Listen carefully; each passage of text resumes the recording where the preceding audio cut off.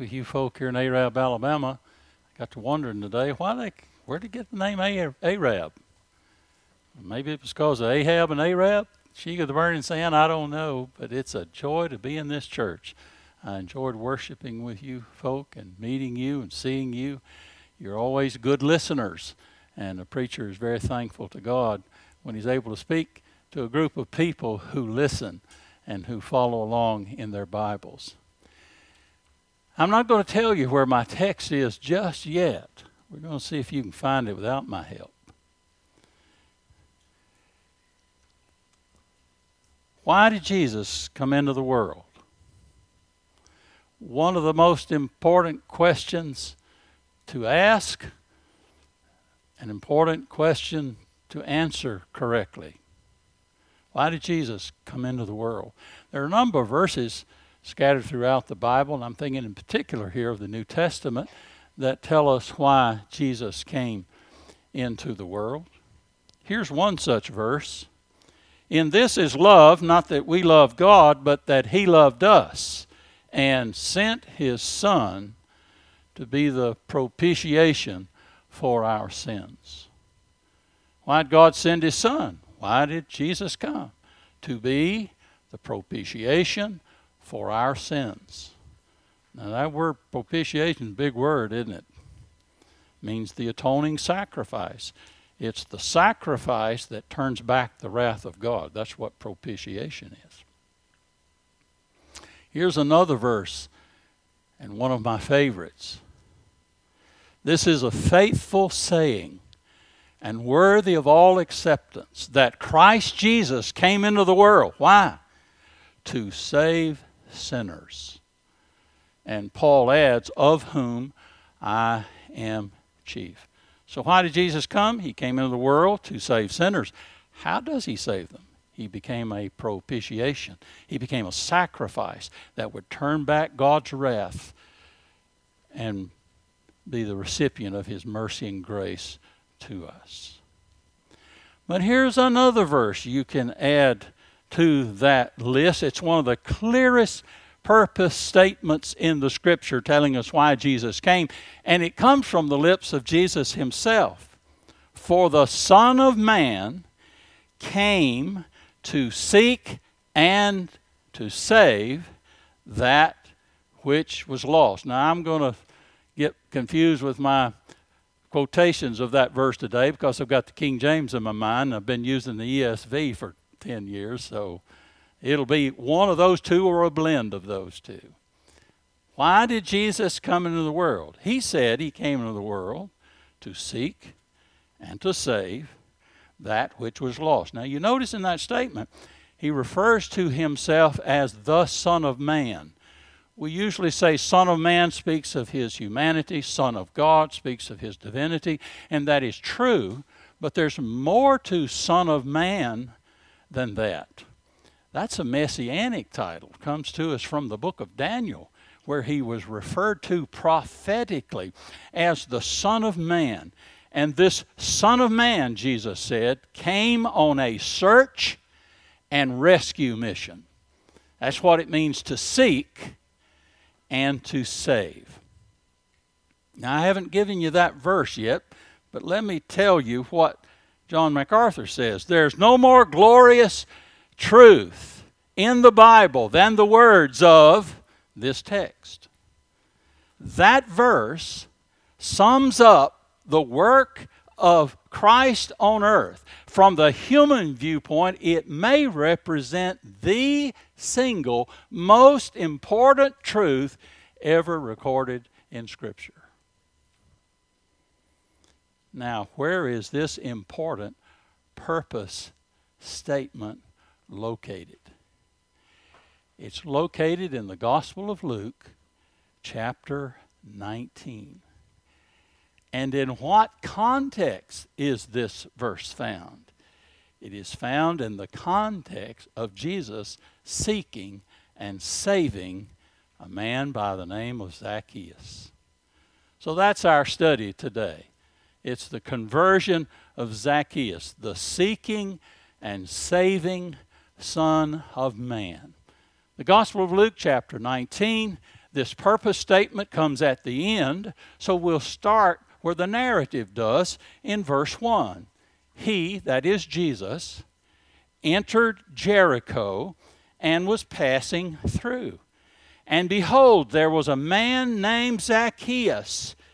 He was a chief tax collector and was rich. And he was seeking to see Jesus, who he was. But on account of the crowd, he could not, because he was small in stature. So he ran on ahead and climbed up into a sycamore tree to see him, for he was about to pass that way. And when Zacchaeus came to the place, he looked up and said to him, Zacchaeus, hurry and come down, for I must stay at your house today. So he hurried and came down and received him joyfully. And when they saw it, they all grumbled. He has gone in to be the guest of a man who is a sinner. And Zacchaeus stood and said to the Lord, Behold, Lord, the half of my goods I give to the poor. And if I have defrauded anyone of anything, I restore it fourfold. And Jesus said to him, Today salvation has come to this house, since he is also a son of Abraham. For the Son of Man came to seek and to save the lost. So this very important purpose statement is located in the historical narrative about Jesus seeking and saving this lost sinner by the name of Zacchaeus. It is, of course, one of the most familiar stories in the Scriptures. Zacchaeus was an unscrupulous tax collector, and Jesus went to his house and utterly transformed his life. How many of you remember, even know, maybe you sung it this morning, I don't know, the children's song about Zacchaeus? Zacchaeus was a wee little man. We like to use the hand gestures too. Zacchaeus was a wee little man. A wee little man was he. He climbed up into a sycamore tree for the Lord he wanted to see. And as the Savior passed that way, he looked up into the tree and said, Zacchaeus, you come down, for I'm going to your house today. For I'm going to your house today. My English friends say, for I'm going to your house for tea. A nice little song. It's good for 3 and 4 and 5-year-olds to learn. I hope when your children get older than that, they're learning better, more doctrinally sound, thorough, theological songs. But what a wonderful little song. But it's about a very serious subject. And that subject is the seeking and saving of lost sinners. So don't forget, that's the purpose of the story. This is a story of redemption. It is a story of Jesus seeking and saving a particular man, a sinful man, who was hated and despised because of his vile profession. Well, let's begin our study of this text today by observing the interest of Zacchaeus in Jesus. Zacchaeus was, in the best sense of the term, a seeker. We are told in verse 3 that he was seeking to see who Jesus was. So he was interested in learning more about Jesus. So he sought to see him when Jesus passed through his hometown. Now, where did Zacchaeus live? He lived in Jericho. Verse 1 says, and Jesus was about to enter Jericho. He was passing through Jericho. And we know he was passing on his way through Jericho to Jerusalem. Verse 28 says. In the passage prior to this, in the closing verses of chapter 18 of Luke, there's an encounter that Jesus had with another man here on the outskirts of Jericho. That man was a blind beggar. Luke doesn't supply his name, but Mark does. You know his name. It's Bartimaeus. And remember when Bartimaeus, the blind man, heard that Jesus was passing by, he cried out, "Jesus, Son of David." Another messianic title, isn't it? "Jesus, Son of David, have mercy on me." And what did Jesus do? He displayed his mercy by giving the blind beggar sight. Well, it's after this incident with Bartimaeus on the outskirts of Jericho that Jesus actually comes into Jericho. Now, you know Jericho by what's happened there in the days of Joshua in the conquest of the land of Canaan by Israel. That historical narrative is recorded in Joshua chapter 6. You remember what happened there? The walls of that ancient city collapsed and did so in a most unusual way. It wasn't caused by an earthquake, but by the sound of trumpets and the shouts of the people. That city was later rebuilt, not on that site, for a curse was placed upon anyone who would build a city there. But it was built nearby and existed in the days when Jesus walked the earth. And it was a city, a town, that Jesus went through frequently. In fact, we believe he was baptized in the Jordan River near Jericho. So this interaction of Jesus with Bartimaeus and Zacchaeus took place there. If you know the parable of the Good Samaritan, which is recorded in the Gospel of Luke chapter 10, you know it's about a man who was accosted as he journeyed on the road from Jerusalem to Jericho. And so this man, Zacchaeus, and that's a Hebrew name, it's a Jewish name, he's a Jew. It's related to the word Zechariah. We don't know if he was from Jericho, but he lived there. And Luke is the only gospel writer that tells us about him. And Zacchaeus is only mentioned in the scriptures here in this place. Well, we know what his profession was. We are told in verse 2 that he was a chief tax collector. And another description is given of him. He was rich. Being a tax collector meant he was hated and despised by the Jews.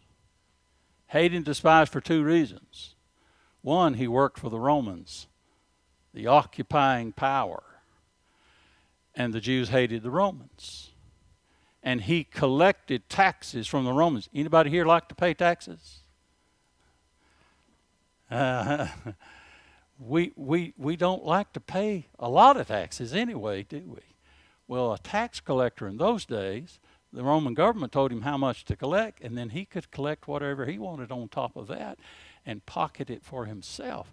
That's why he was rich, and that's why he was hated. Now, being chief tax collector means that he was the head of that local taxation department. He had many people working under him. Kent Hughes calls him the kingpin of the Jericho cartel, tax cartel. And that's probably what he was. I don't know if he collected taxes anymore, but the people under him did, and he would get some of their monies. But Jericho was a good place to collect taxes. Historical records show us that this city was built on a very important trade route from Jerusalem to the east. And there would have been at least one, maybe two, tax booth. You know, one of our Lord's disciples was a tax collector. You remember his name, kids? Matthew. Or Luke calls him Levi. And he was a tax collector, and Luke 5:27 says he collected his taxes in a tax booth. We recently were in Florida, and then later were in Texas, and we had to pay toll tax in both places. You don't have to stop at a booth anymore and pay the money. They just take a picture of your license plate and send you the bill in the mail. But tax collecting, and that's what's taking place here. And a lot of money, a lot of revenue could be collected on the Jericho road. So it's no surprise Zacchaeus was rich. But oh, we can be assured he was hated by his fellow countrymen. Unpopular man as there was in Jericho, probably.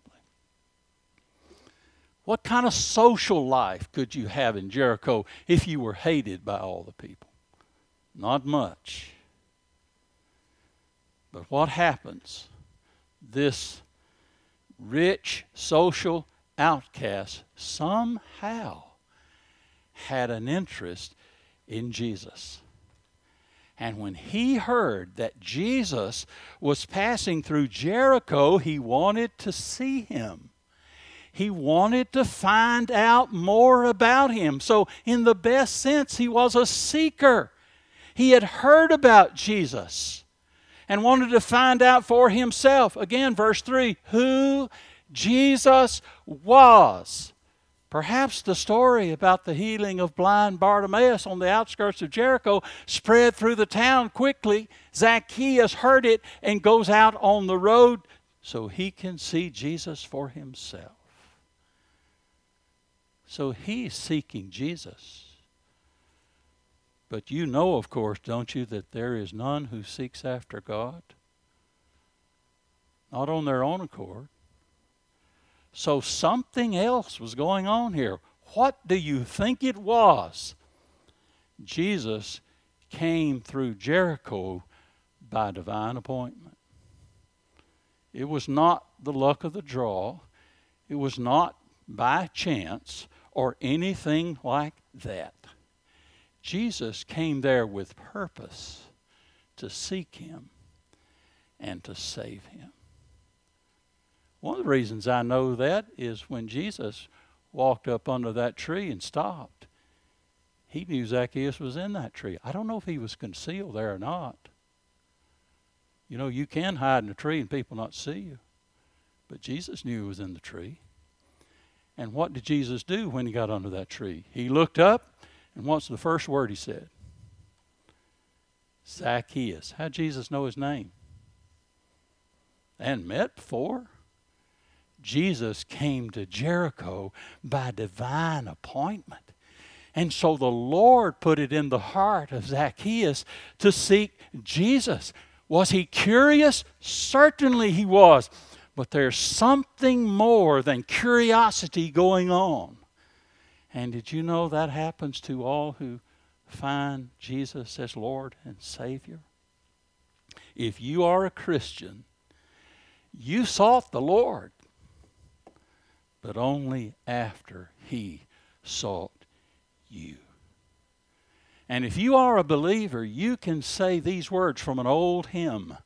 I sought the Lord, and afterward I knew he moved my soul to seek him, seeking me. It was not I that found, O Savior, true.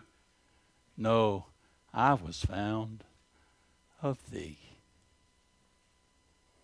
Well, having observed the interest of Zacchaeus in seeing Jesus, we turn next to examine the plan of Zacchaeus to see Jesus. Zacchaeus had a problem. What's the problem? Well, the song says he was a wee little man. He was short in stature. And you can imagine the crowds that lined the street. If the story of Bartimaeus preceded his arrival into Jericho, everybody came out, man. They wanted to see Jesus just like Zacchaeus wanted to see him. And so the streets are lined with people, and Zacchaeus couldn't see. He was too short. He couldn't see over people's heads. And being hated and despised, you think anybody's going to say, here, you short man, come up here in the front so you can see. Not at all. So he pondered what he was to do. Look at verses 3 and 4. And he was seeking to see Jesus, who he was, but on account of the crowd, multitudes of people. He could not, because he was small in stature, so he ran on ahead and climbed up into a sycamore tree to see him, for he was about to pass that way. So the physical feature that stands out about Zacchaeus is that he's short, small in stature. But his physical shortness wasn't his biggest problem. Philip Ryken says he was short on godliness. He was a big sinner. He skimmed off the proceeds of the customs revenue that was he would have to send to Rome. So he's hated, he's despised because of his association. In other words, he's just a lost sinner that needs saving. I want you to notice in verse 7, he is referred to as a sinner. And in verse 10, he's among the lost. Put those two things together. If you're a sinner, and we all are, right? All have sinned and come short of the glory of God. And all sinners are what? Lost. Do not know God. Do not know Christ. Unconverted. And what needs to happen to things that are lost? They need to be found. And so Jesus comes to seek, to find, and to save this wretched man, this poor, lost sinner. Amazing grace, how sweet the sound that saved a wretch like me. I once was lost, but now I'm found. Was blind, but now I see. I wonder if John Newton, when he wrote that, didn't have Bartimaeus and Zacchaeus both in mind when he wrote that verse. Well, in order for Zacchaeus to see Jesus, he's going to have to be creative. So he figured the best thing to do was run ahead where there were no people, climb up into a tree so he could see Jesus when he passed. That would give him a bird's eye view. Darrell Bock says a sycamore tree is more like an oak tree, only with a short trunk and wide lateral branches that make for easy climbing. Now, can you see in your mind's eye this little short man climbing that tree and sitting on one of those branches? There he sits, perched on a branch, waiting for Jesus to come by, because he wanted to see who Jesus was. So the interest of Zacchaeus in seeing Jesus, the plan of Zacchaeus to see Jesus, and third, the call of Zacchaeus by Jesus. As I've already said, Jesus knew Zacchaeus was in that tree. He knew which tree it was. I suspect that road was lined with trees. And Jesus knew which tree he was in, and he stopped under that tree. He looked up and told him at once to come down because he was going to his house that day. That's what we read in verses 5 and 7. Let me read them again. And when Jesus came to the place, that's where that tree is, he looked up and said to him, Zacchaeus. Oh, I love it that he called him by his name. Zacchaeus, hurry. Don't be slow about this. Be quick. Hurry and come down, for I must. Zacchaeus didn't invite Jesus to come to his house. Jesus commanded Zacchaeus to come down and said, I must go to your house today. I suppose Zacchaeus thought he would probably remain unobserved in that tree. He's an onlooker, a bystander. But Jesus did not pass by. He came to a full stop. He looked up in the tree and bid this poor lost sinner to come down. Zacchaeus had climbed up into the tree. Why?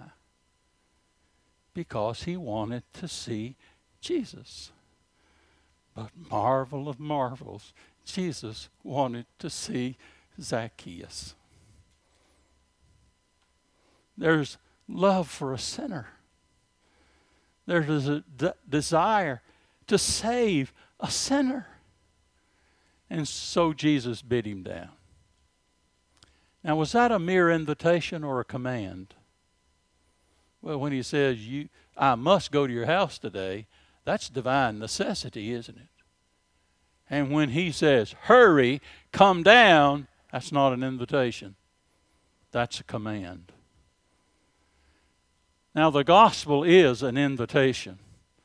We preach the gospel and we plead with sinners to come to Jesus. We invite them, and I hope we do so with tears. Be reconciled unto God. But the gospel is also a command. And if you don't heed the gospel of Jesus Christ, you are guilty not only of unbelief, but outright disobedience. So the language is strong here. I must go to your house today. Come down. Hurry. You see, we proclaim, repent, and believe the gospel. That's a command. Jesus said, come unto me, all you who are laboring and heavy laden. That's a command. And Paul told the people in Athens, the times of ignorance God's overlooked, but he now commands all people everywhere to repent. And the beautiful thing about the gospel is that it's the power of God unto salvation. And so when an effectual call is issued, the power of God comes and makes it effective.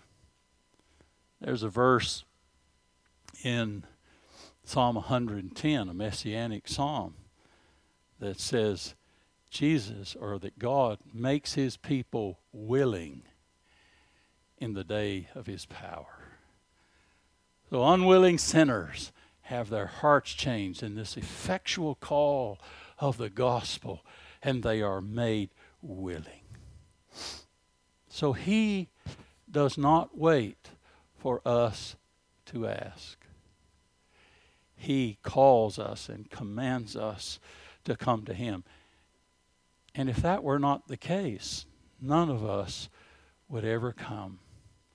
If the Holy Spirit doesn't make the preaching of the gospel effective, no one would ever come. We come to the Father. How? By the drawing power of the Son. He effectually works in the hearts of those who believe. Now, that's not the way the gospel is preached in most evangelical churches these days. In most so-called evangelical churches, the matter of salvation is put in the hand of the sinner. There's a song that when that tune gets in my mind, I can't get it out because I love the tune. But I've come not to think very well of the words. The Savior is waiting to enter your heart. Oh, why don't you let him come in? There's nothing in this world to keep you apart. What is your answer to him? Time after time, he has waited before, and now he's waiting again to see if you are willing to open the door. Oh, how he wants to come in. That song pictures Jesus wanting to do something, but he can't do it. And why can't he do it? Because it's all up to the sinner.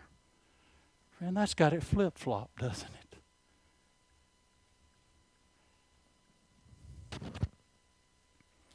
The Savior is calling. Oh, listen to his voice. Why don't you listen to him? Reason don't listen. We're dead in our trespasses and sin. And we need a quickening by the Spirit of God. And that's the kind of thing that is going on here in this story. Jesus didn't wait for Zacchaeus to call on him. Jesus came with sovereign power and might and opened his heart and made him willing to come. Matthew Henry said, Jesus opens the heart and inclines it to receive him. Of course there is our receiving and our calling and our believing. But we don't do that unaided on our own. It is by the Spirit of God that takes place. So, dear friends, instead of waiting for us to come, He comes to us to speak the words that give life. And that's why we thank God that the gospel is the power of God unto salvation, or none of us would ever believe. And so Zacchaeus hurried and came down. And notice it says he received him joyfully. And then Luke interjects in the narrative the response of the people who witnessed this interchange. Note verse 7. And when they saw it, we don't know who the they is. We don't know who the they are. Everybody, I reckon. There must have been some Pharisees and Sadducees and scribes and other people in that crowd. And when they saw it, what was their reaction? They all grumbled, murmured, complained. Ha! Did you see that? He's inviting that old wicked Zacchaeus. He's inviting himself to go to his home. What kind of man is that? Well, they actually said he has gone to be the guest of a man who is a sinner. They couldn't believe that a man with a reputation of Jesus would be the guest in the home of a man like Zacchaeus. So they murmured and complained. They were highly critical of Jesus for going into the home of such a vile sinner. Yes, he was a vile sinner. But wait a second. What's this purpose statement? Why did Jesus come? To seek and to save that which was lost. He came to save lost, wicked, vile, wretched sinners. And he never saved them by standing aloof from them. He saved them by interacting with them. He never sanctioned their sinful lives, but he befriended them in order to save them. Never think that Jesus was indulgent or indifferent to their sins. He didn't tolerate their sin, but he came to save them from their sins. You know, one of the great acclamations of Jesus found in the Gospels, and this is recorded in Luke 7:34, he was a friend of tax collectors and sinners. Why didn't he just say he's a friend of sinners? Why do you have to say tax collectors and sinners? Because tax collectors were some of the most vile. And it's, wow, if he can save a tax collector, he could save me. There's a parable in Luke chapter 15. There are three parts to the parable. Lost son, well, it's lost coin, lost sheep, lost son. There's that word lost again. And what happens? They're found. Just like we have going on here. But here's how that parable begins. Now the tax collectors and sinners were all drawing near to him. And the Pharisees and the scribes grumbled, saying, "This man receives sinners and eats with them." Blessed be God for a Savior who stoops so low to associate with sinners in order to save them. But that's why he came. The Son of Man came to to seek and to save that which was lost. So there's the interest of Zacchaeus in seeing Jesus, the plan of Zacchaeus to see Jesus, the call of Zacchaeus by Jesus. Now, one more thing, the transformation of Zacchaeus by Jesus. Salvation came to Zacchaeus the day Jesus entered his home. Jesus transformed his life. And that's really the heart of the story here. Alistair Begg says what we have here is a big change in a little man. Let's read those verses. Verses 8, 9, and 10. And Zacchaeus stood and said to the Lord, Behold, Lord, the half of my goods I give to the poor. And if I have defrauded anyone of anything, I restore it fourfold. And Jesus said to him, Today, that's kind of like what Jesus said to the thief on the cross, isn't it? Today you'll be with me in paradise. Today, salvation has come to this house, since he is also a son of Abraham. And then the purpose statement, for the Son of Man came to seek and save the lost. I don't know if you noticed this or not, but we're missing a whole lot of information between verse 7 and verse 8. We have no record of the conversation between Jesus and Zacchaeus in his home. Verse 8 takes us up to the end of that conversation and what happened to him. And so we see the transformation, immediate transformation of this man's life. And Luke records in verse 8 what he said, what Zacchaeus said to Jesus, Behold, Lord. It's nice that he's calling him Lord now, isn't it? Behold, Lord. Remember, he went out because he wanted to see who Jesus was. He knows who he is now. Behold, Lord, the half of my goods I give to the poor. And if I have defrauded anyone, think he defrauded anybody before as a tax collector? I restore it fourfold. And so his life was changed. And that change is evident in what he was ready to do, prepared to do with his wealth. He was ready to give half of it to the poor. So his eyes were open to see the needs of others. And this man who was rich says, I can help them. And then he was ready to restore fourfold to anyone he had defrauded. That's how he'd made his money, taking more from people than he ought to have taken. And he's ready to give back 4 times. What a wonderful change has been wrought when Jesus entered his heart. There is unmistakable proof of conversion. The thief, the robber, became a giver. This man who was a cheat had his life changed. So there's repentance and there's faith. Though we're not told that here, but we know there was repentance and faith because his life was transformed and changed. Dear friends, if you really get saved, there's going to be a change in your life. You're going to think different. You're going to speak different. You're going to act different. We're not saved by a new behavior we adopt.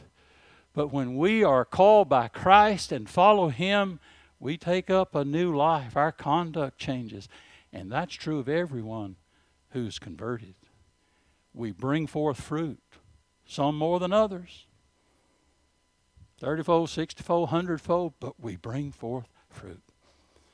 So what an amazing story. Jesus utterly transformed the life of a greedy tax collector. And Jesus even told him, today, salvation has come to this house. Now, let me underscore this. Salvation, or Zacchaeus, was not saved by doing these things mentioned in verse 8. That's the evidence that he had been saved. So salvation had come to this house. And notice what we read in verse 9. Jesus said, since he is also a son of Abraham. Scripture teaches us that Jesus came to the Jew first, but then the Greek, and even we who preach the gospel, the power of God, the gospel is the power of God unto salvation to everyone who believes, to the Jew first, also to the Greek, Paul says in Romans 1:16. So Jesus came to his house because he was a son of Abraham by blood. But Zacchaeus became a son of Abraham on this day because faith was born in his heart. And did you know you can be a son of Abraham too? All who trust in Jesus Christ as Savior and Lord are Abraham's offspring. So a true son of Abraham is the same as a believer. Paul speaks of that in Galatians chapter 3 in good depth. So Jesus came to seek and to save that which was lost. But he didn't come to save them and leave them in their sins. Remember what the angel told Joseph prior to the birth of Jesus? You shall call his name Jesus. Why? For he will save his people from, not in, their sins. All that the Father gives me, Jesus said, shall come to me. And him that comes to me, I will in no wise cast out. Though spiritually dead and unable to lift a finger to save himself, the Lord graciously and irresistibly calls Zacchaeus to himself. Maybe Zacchaeus was the first one to sing, wonderful grace of Jesus, reaching the most defiled by its transforming power, making me God's dear child. And so this section ends with this magnificent declaration as to why Jesus came. The Son of Man came. Friends, if you don't have this verse circled, underlined, colored, star out by the side of it, do something to mark it as very important. The Son of Man came to seek and to save the lost. Zacchaeus was a lost man, and Jesus found him and saved him. Now I want to ask you a question. Will you meet Zacchaeus someday in heaven? Or will you remain in your sins and stand before God in judgment on the last day? If you're not a Christian, I urge you to seek the Lord as he is seeking you, and call upon him as he is calling you. We sometimes sing a song in our church, O sinners, seek his grace, whose wrath you cannot bear. Fly to the shelter of his cross and find salvation there. Jesus said his purpose for coming was to seek and save that which was lost. Did you know that makes Christianity distinct from all the other religions in the world? Did you know that only in Christianity does God seek for lost, sinful man in order to save him? David Jeremiah says this well. The coming of God in Christ was the God of heaven seeking the lost. And look what he did to find us. He started in the womb of Mary, then went to Bethlehem, to Egypt, and to Nazareth, to 3 years of persecution and rejection, ultimately to the cross on Golgotha, and then to a tomb. His resurrection signaled the victory in his search, but he paid a high price to find us. We didn't find the Lord. He found us. It was his initiative, not ours, that resulted in our being found. We ought to thank God daily that instead of being lost forever, we are found and saved forever because of him. Is the Lord Jesus calling you today? Is the Spirit of God working and moving in your hearts? Oh, I plead with you. Believe on the Lord Jesus Christ and you will be saved. Jesus is able to save to the uttermost those who come unto God by him. He's able to save the vilest of sinners. Surely he can save you. And there is hope for all who seek the Lord. There are no incurable cases when it comes to the gospel. So look to Jesus. Call upon him and be saved. Father, we thank you for your precious word.